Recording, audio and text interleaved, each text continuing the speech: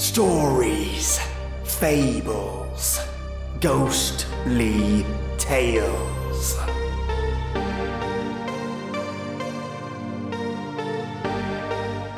We learn more about the residents in hell and garner further knowledge on how to survive in such a dangerous and accursed landscape. A child encounters a ghost that warns her of her doom. A book about dogs with a twist, and two lovers whose twisted desires lead to a high-impact ending. Welcome, listeners, to your dose of creepy. A not safe for work dose of creepy, that is. Today's stories are 100% not for children's ears. The themes covered in today's episode are rape, sexual abuse, dismemberment, animal cruelty, and extremely adult themes. Do not have your children listen to this episode. It is not for kiddies. As much as I love the listens, and it always pains me to ask listeners to skip an episode. If you've got kids in the room right now, skip this. Now, initially this episode was going to have some not safe for work Reddit stories, but I'm still polishing those stories up. So for now, they're on the back burner, but not forgotten. I have my turmeric and ginger latte at the ready. Strap yourself in for a one-way ticket to hell. All aboard.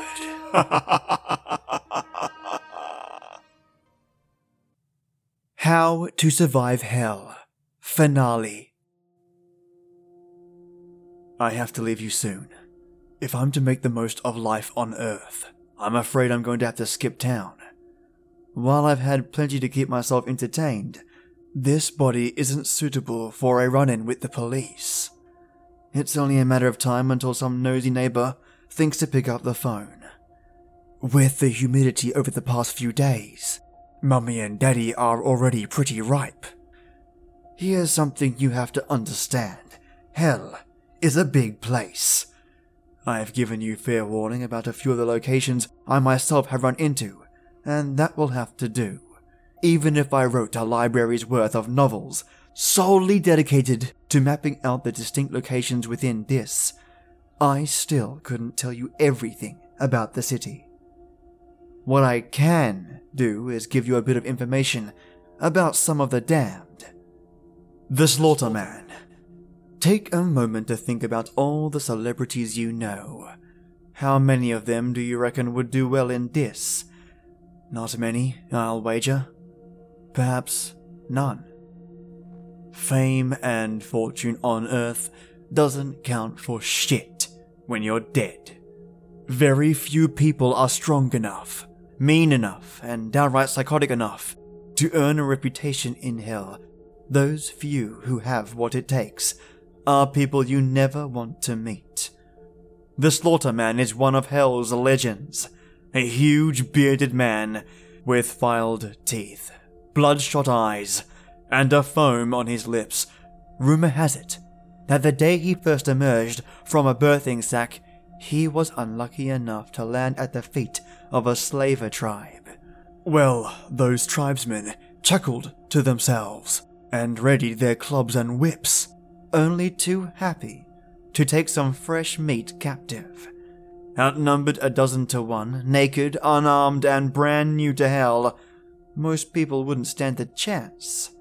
If you believe the stories, the Slaughterman shrugged off the clubs battered against him and the whips cutting into his flesh as though they were insect bites.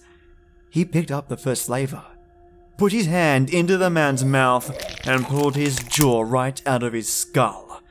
He moved on to another, then another, tearing them apart with his bare hands, until the survivors turned and fled.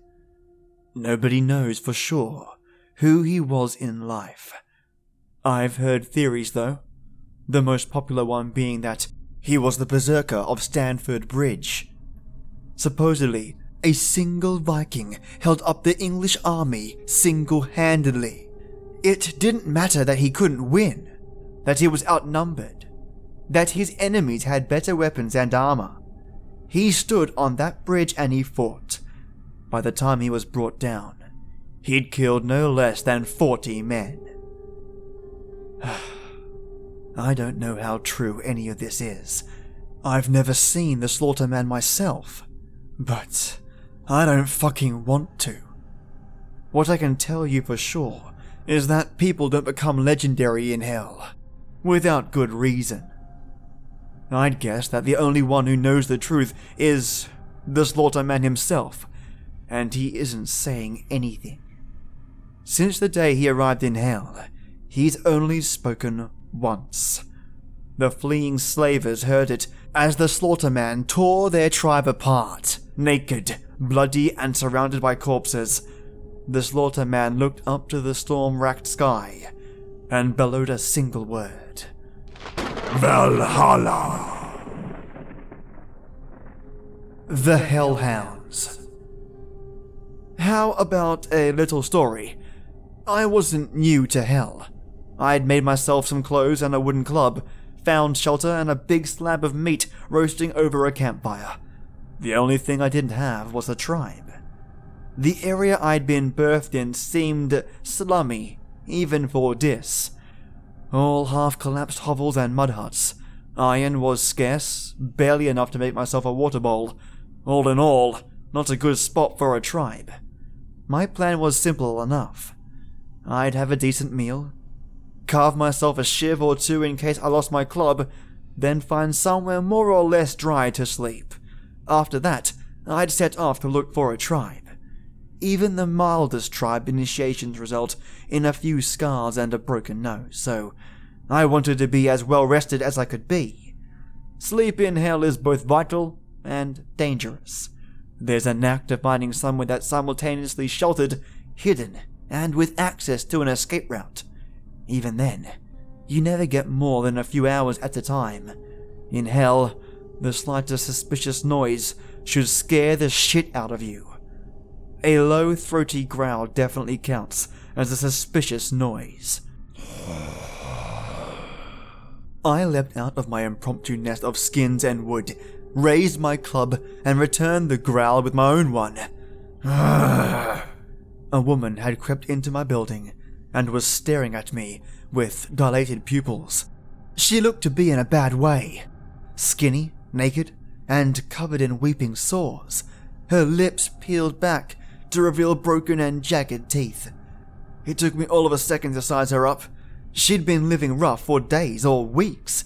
Judging from her protruding ribs and bloated stomach, she was well on her way to dying of starvation. So, she was weak, hungry, and didn't even have a weapon. "I've already eaten," I said, relaxing a little and giving my club a few practice swings. "No sense in letting you go to waste, though." I took a step towards her, and she bolted. Just turned around and scampered away in a strange animal gait.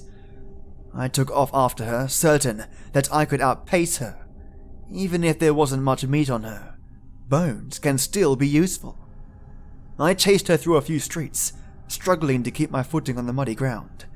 When I finally got close enough to swing my club, she stopped dead. The suddenness of it caught me off guard, and I tripped over her, losing my club as I fell. She howled in triumph, a sound that was echoed by a dozen other throats. That day, I learned two things about the Hellhounds. The people who lose their minds and become little more than beasts after enduring centuries in hell. Firstly, they have the necessary animal cunning to hunt as a pack. Secondly, human teeth and fingernails are perfectly capable of ripping flesh from the bone. The surgeons. Modern doctors rarely thrive in hell. Academia and reliance on technology doesn't leave you in the best state to endure the endless violence and brutality. There are exceptions, though. The people who learn to sew their friends back together amid the machine gun fire of the Somme. Shamans, witch doctors, and holy men who endured famine and warfare. Survivalists who knew how to cauterize their own wounds in the middle of a forest. Those are some of the people who might just be strong enough to ply their trade to the damned. After all, Working knowledge of basic medicine is just one of those things that's beyond a lot of the meatheads roaming Dis. Most of Hell's surgeons find the tribe as soon as they're able. Their tools might be crude, but they soon learn to make do. Flint, slate, and shards of glass serve as their scalpels. They make thread from human hair and needles from slivers of iron.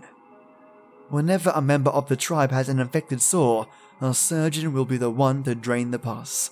A tribal surgeon could well save your life, but they'll do it without anesthetic. Then there are the freelance surgeons, the people who try to go it alone.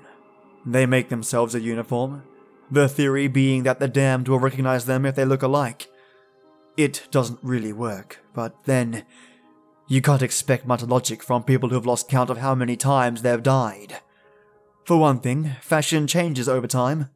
I'm told the freelancers wore headdresses and bone necklaces at one point. The current trend is to mimic Venetian plague doctors by donning a beaked mask and wearing a long coat of fire-blackened skin. Freelancers are rare. Very rare, in fact. You'll see thousands of the damned for every freelance surgeon to come across. When you do come across one, be fucking careful. Firstly, surgeons don't get a free pass in hell. The damned are more likely to attack a freelancer than they are to barter their tools, clothes, or slaves in exchange for his services. You can't be certain if the man in the bird mask and a black coat is really a surgeon, or somebody who murdered a surgeon to take his clothes. Perhaps they made the outfit themselves in order to draw the weak and the wounded close. Advertising doesn't always work as intended in Dis. If the freelance turns out to be genuine, that doesn't give you an excuse to drop your guard. Freelance surgeons aren't usually the most stable people. Put another way, freelancers are usually sadistic fucking psychopaths. Sure, they might stitch you back together and send you on your way. They might also decide it would be more interesting if they stitched you to somebody else. They might think paying an arm and a leg for their service should be taken literally. They might turn out to be some wannabe serial killer who's yet to find their way to Skin Street. For each freelancer trying to do a tough job in a tougher place, there are a dozen or so Mangolese who want to try out their toys on somebody too injured to fight back. Stick with your tribe surgeon if you're lucky enough to have one. Failing that, learn to patch up your own wounds. Trust me, if you're able to read, you've already got the intellectual advantage over a lot of Hell's residents. Universal education is pretty recent. Freelancers aren't worth the risk. Cambions. I'll be honest with you here. I don't know if cambions actually exist. What I'm going to tell you is something that somebody else told me. It's up to you to decide if it's true or not. Personally, I really fucking hope it isn't. People rape one another in hell. It happens a lot. If you're not strong enough, it'll happen a lot to you. And the good news for the ladies out there is that the damned men fire blanks. You'll almost never be impregnated. I say almost never, because if you believe the stories, there's an incredibly slim chance that a couple of those little swimmers will be awake and looking for an egg. Just to put this in perspective, we're talking conjoined twins levels of unlikeliness here, and that's just conception. The chances of a pregnant woman surviving the full 9 months in hell are probably conjoined triplet levels of unlikely. You're talking about a perfect storm of beating the odds here. But this is eternity. A monkey randomly mashing keys on a typewriter will eventually produce the complete works of Shakespeare if it goes at it for eternity. The result of that perfect storm, of those monkeys with their typewriters, is a cambion. A child conceived and born in hell. I'm not saying they exist, okay? I'm saying I've met somebody who swears it's true, and that he's seen a cambion for himself. You see babies in their birthing sacks from time to time. Usually it's just the body. Occasionally you'll see one drowning. Most of the damned ignore them. They wouldn't survive a day on the streets, even if you could afford your full attention to them. Better to leave them be. It's only the real fucked up people who cut through the sacks and... Yeah, I'm not going to finish that thought. I'm getting sidetracked. So this Cambion, who may or may not have existed, apparently looked like a normal child. It cried, it shit, and it sucked its mother's tits just like a regular baby would. The mother was part of a tribe and they'd been able to protect her throughout her pregnancy. Couldn't tell you why. Curiosity, perhaps. When it was born, the whole tribe gathered around to have a look. Among them was the man who told me this story. Somebody I'd met years later and eventually kill. This man cut the baby's cord and lifted it up to his face. Every man in the tribe had raped the mother at one point or another, and he wanted to see if the child looked anything like him. The Cambion looked like a normal child in every way but one. Its eyes were dead, lifeless like a doll's. Sure, the kid was alive. It wriggled and cried like a normal baby. Those eyes were wide open though, not scrunched like a newborn's eyes should be. Wide open, empty doll's eyes. If that story is true, I don't blame the tribe for killing the child. Something like that shouldn't exist. Right, I'm done. I have to go.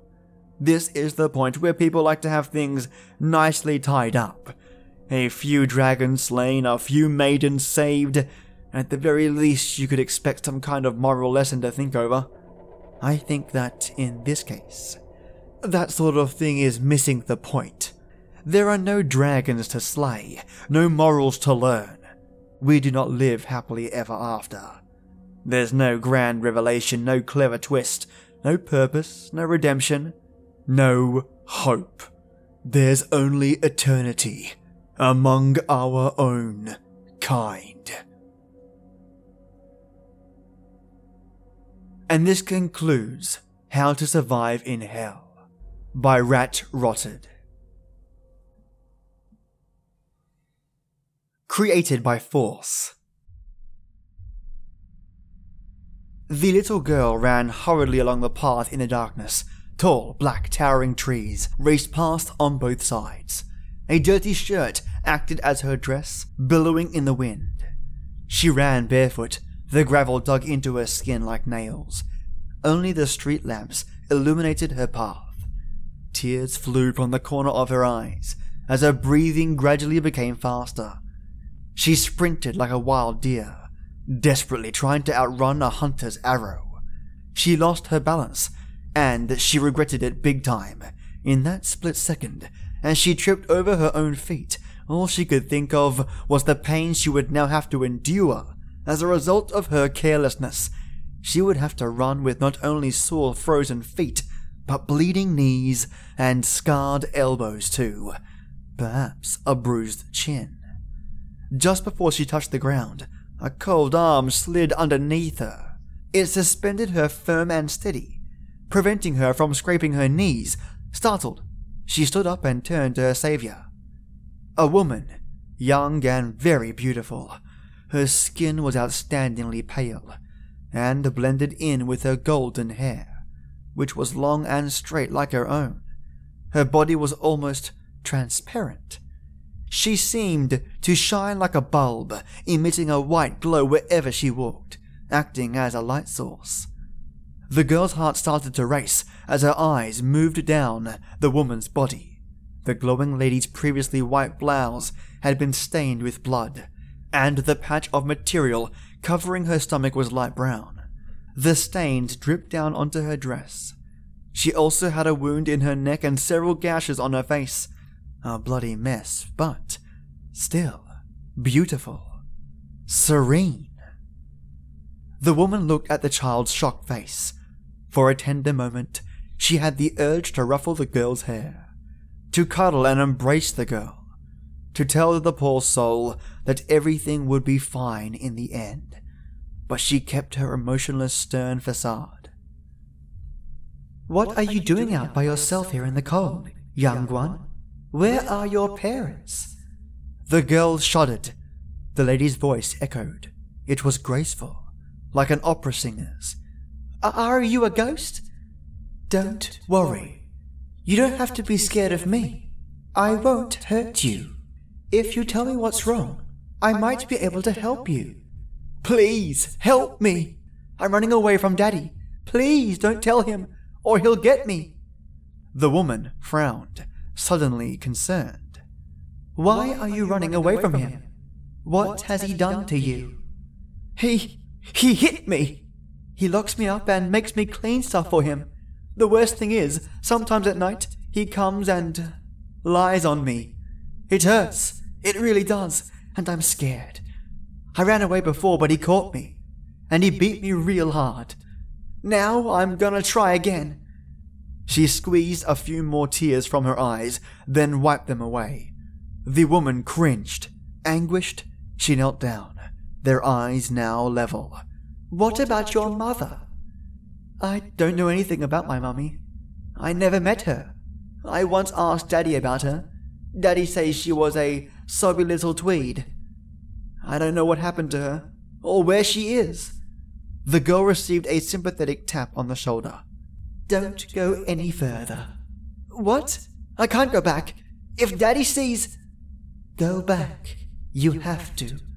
The forest stretches dozens of miles along here, and you won't make it to the police station or even the town by morning. Your daddy will drive out here in his car. He will be 10 times faster than you, and he will be looking for you. He will find you. But, quick, follow my advice, go back now, before it's too late. Maybe he'll never know you even came out. She understood the ghost lady's logic, and nodded. But will I ever escape him? Will I ever be able to get away? Don't be afraid. I'll help you escape. But you need to remember to come back here tomorrow at midnight exactly. Will you be here? Yes, and I'll help you then. Thanks. The girl smiled with slight relief and nodded. By the way, what happened to you? Me? Well, let's just say I died 5 years ago. So, you are a real ghost? How did you die? It all started when I fell in love with a man. I thought he was kind. He treated me well at first, but then he started to control me. He hit me, spat at me, and called me all sorts of names. He raped me. It means he lay on me when I didn't want him to, like your daddy lay on you. I got pregnant. I never wanted a child, but my parents wouldn't let me have an abortion. I gave birth. Then... She paused, sighing. You're young, and I shouldn't be telling you these things. It's coming to morning, and you better go. Otherwise your daddy might know you ran away. Take care of yourself and don't be afraid anymore. The girl nodded in thanks and ran off into the distance. The woman watched her, wiping away a tear from her eye, in sorrow and disappointment. Hey! The woman looked up. She was glad to see that the girl didn't seem as tense as before. She walked over and placed her hand on the girl's shoulders, comfortingly. Her taxi was parked behind her. It was invisible except for the glowing white sign on its roof. I'm glad to see you're safe. Did your daddy hurt you yesterday? Did he find out you'd left the house? Nope, she said sternly, shaking her head. He didn't notice a thing. He just told me that tomorrow I would be going with him to the forest. He didn't tell me why. The woman was suddenly alarmed. It's very good that you won't be. I'm going to get you out of here today. A cab came along this road in the morning. I stopped it and told the driver to wait here for someone. You should have seen the look on his face. He was dead, terrified. He did as he was told and waited all day for you. So remember to thank him. She handed the girl $30. That's for the journey. And remember, don't talk to strangers. Just tell him you want to go to the children's care home in the town centre, and he'll take you there. Make sure you behave well, and don't ever come back here again. Do you understand? Thank you so much. The girl smiled with happiness and hugged the lady. Not expecting the response, the ghost tensed up, but then relaxed again. The girl laughed. So since I'll never be seeing you again here, I wanted to know the rest of your story. How did you die? If you really want to know, the man I loved, he murdered me. He wanted to keep me quiet. He never got caught. But my spirit still lingers on, so I'll never be silenced. Why don't you go back and take revenge on him, like the ghost in the storybooks? I can't leave this place to get him. But now you mention it, if he does walk past here, I might not just waste the chance. The lady winked. I used to be scared of ghosts, but I think they're actually quite cool. If they're all nice like you, then I'm not scared of them anymore. All right, goodbye, young one. One more question before I go. Fine, bring it on. What's your name? I want to remember you, but I don't want to think of you as the ghost lady every time. I'm Susan. She paused as the girl began to walk away from her. Take good care of yourself and never give up. Happiness is a door in the world of life. The key to that door is freedom. The girl got into the cab and paid the driver. She waved at Susan through the window, smiling as she finally escaped the prison she had been trapped in all her life, heading forwards towards a new future. A happy and hopeful adulthood. Susan started to cry again. I'm Susan, young one, she whispered after the taxi. Susan the sobby little tweed, stabbed to death by a heartless thug in the forest 5 years ago. That girl just had been spared from the same gory fate. It's funny how history repeats itself, Susan thought, as she watched the taxi disappear over the horizon.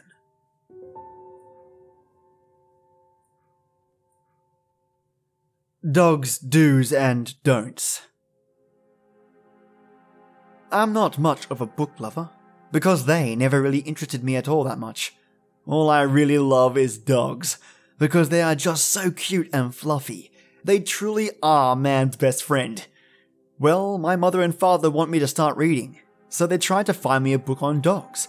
Makes sense, doesn't it? The thing is, though, there aren't many bookshops in town, or anywhere near. And my parents are fervent technophobes. I would never be able to convince them to buy some stuff on the web about it. However, as it turned out, the local library was closing down. But it was expected, as it was creepy and condemned. But they were giving books away for free. One book in particular caught my parents' eyes. A brightly coloured book called Dogs' Do's and Don'ts. It looked in pristine condition.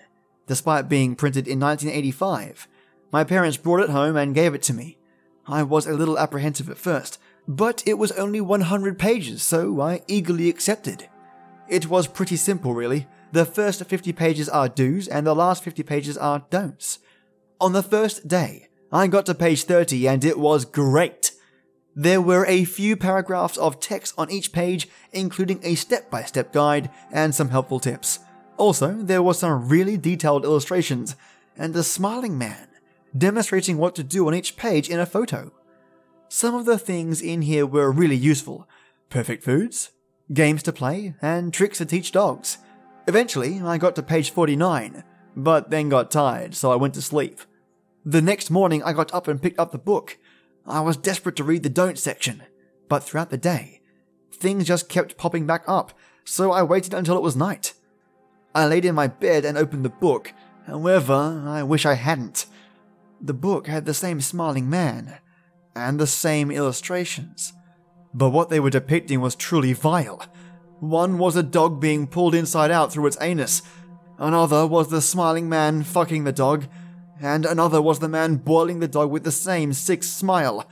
I felt like I was going to be sick, but at the same time I felt compelled to read every last page. As I went along, it got worse. The smiling man was pulling a dog's eyes out and eating parts of it, still smiling. Skinning was depicted as well. Not only that, There were tortures that only the most insane and twisted man could possibly think up. I was so relieved that I was finally on page 99. I was so glad because once I had finished this fucked up book, I would get rid of it forever. I was just finishing a section on some sort of marrow removal when I turned to page 100. So glad to think that after this page, it would finally be over.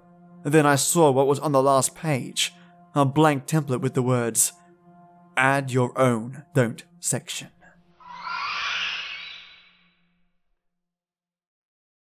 Dami and Jaino. It was late at night, or early in the morning, however you wish to look at it, slightly foggy, chilly yet warm, and an over-starry sky. A scent of morning dew filled the air. 'Twas late spring, June 5th to be exact. The streets of this fairly big city were dim to a rather rare dimness that really sends the blackness to a beauty that gets taken advantage of all too often. He messaged her after months without contact. His message read a simple, "I miss you." These two people had this sort of understanding between each other, a bit of a voodoo, if you may. Because no matter the distance, nor the thought, it was as if a bond let them into each other's minds at any time.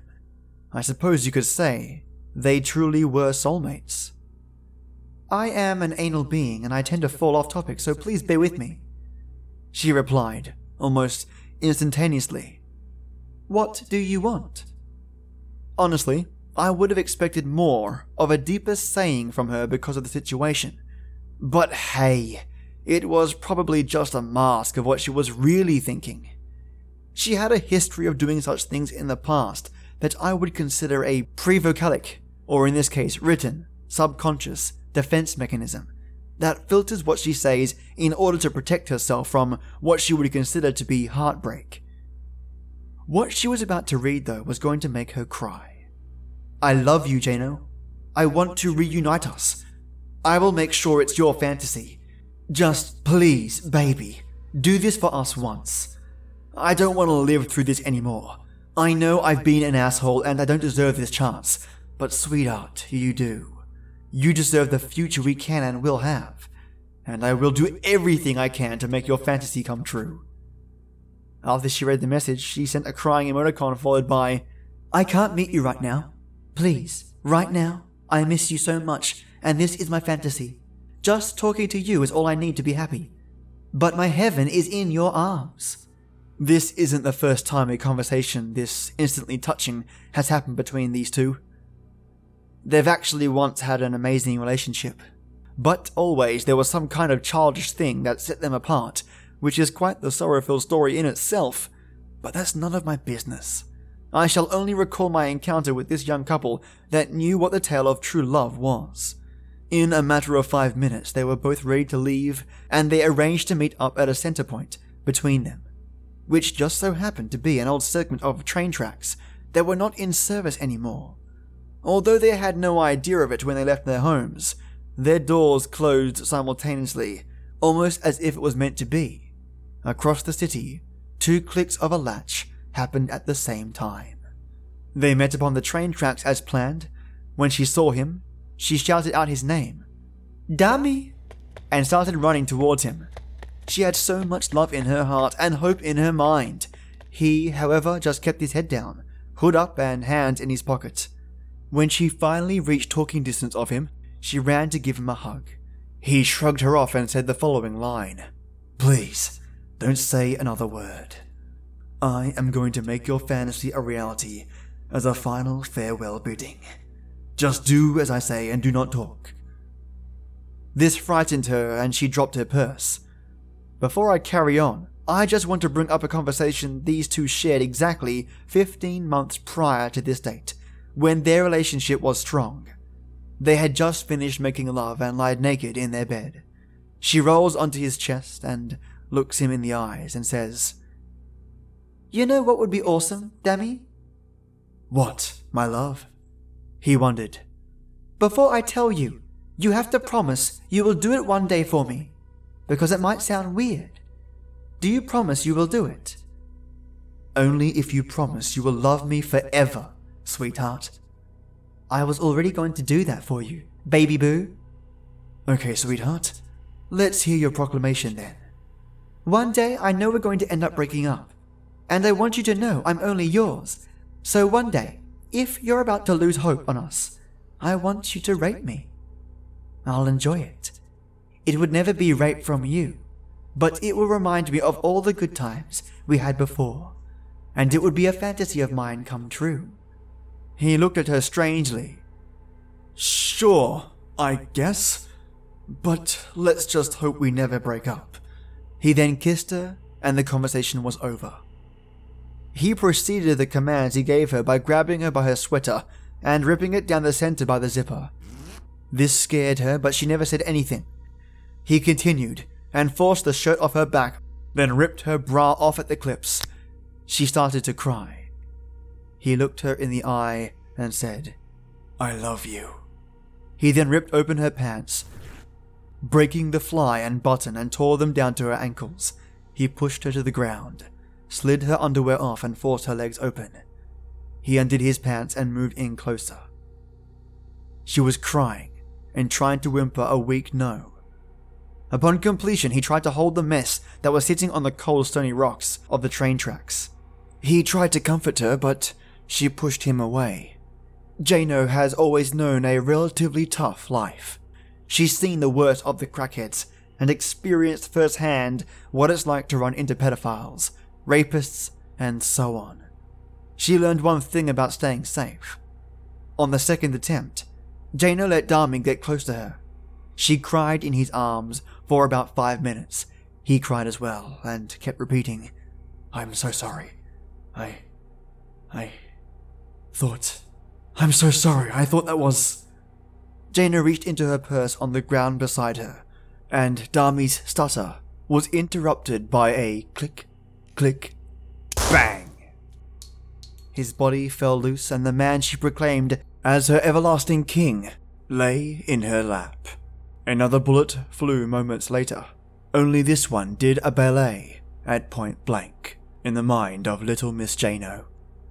There the lovers lay, their final rest together, interrupted only by the police.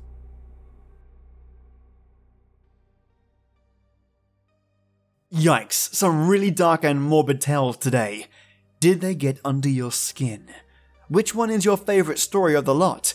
I know a lot of you will say, How to Survive in Hell. But what about the other three? I really enjoy the twists in these episodes, and totally did not expect the ending for Dami and Jaino. Oh, and the book on dogs? That little twist at the end regarding not having a don't section. So all those terrible things the smiling man did to those dogs was considered a do in his books. Seems like that book would do well in Hell's library. And lastly, that little girl that had a ghost flag down a taxi for her. I think that's the first time I've ever heard a ghost flag a taxi down to save a living child. So much originality in these stories. Now this Friday, I'm working on getting those not safe for work stories to you, plus more lovely tales from Tom Keithley and loads of no sleeps coming up as well. As always, only the best and unique for you brilliant listeners.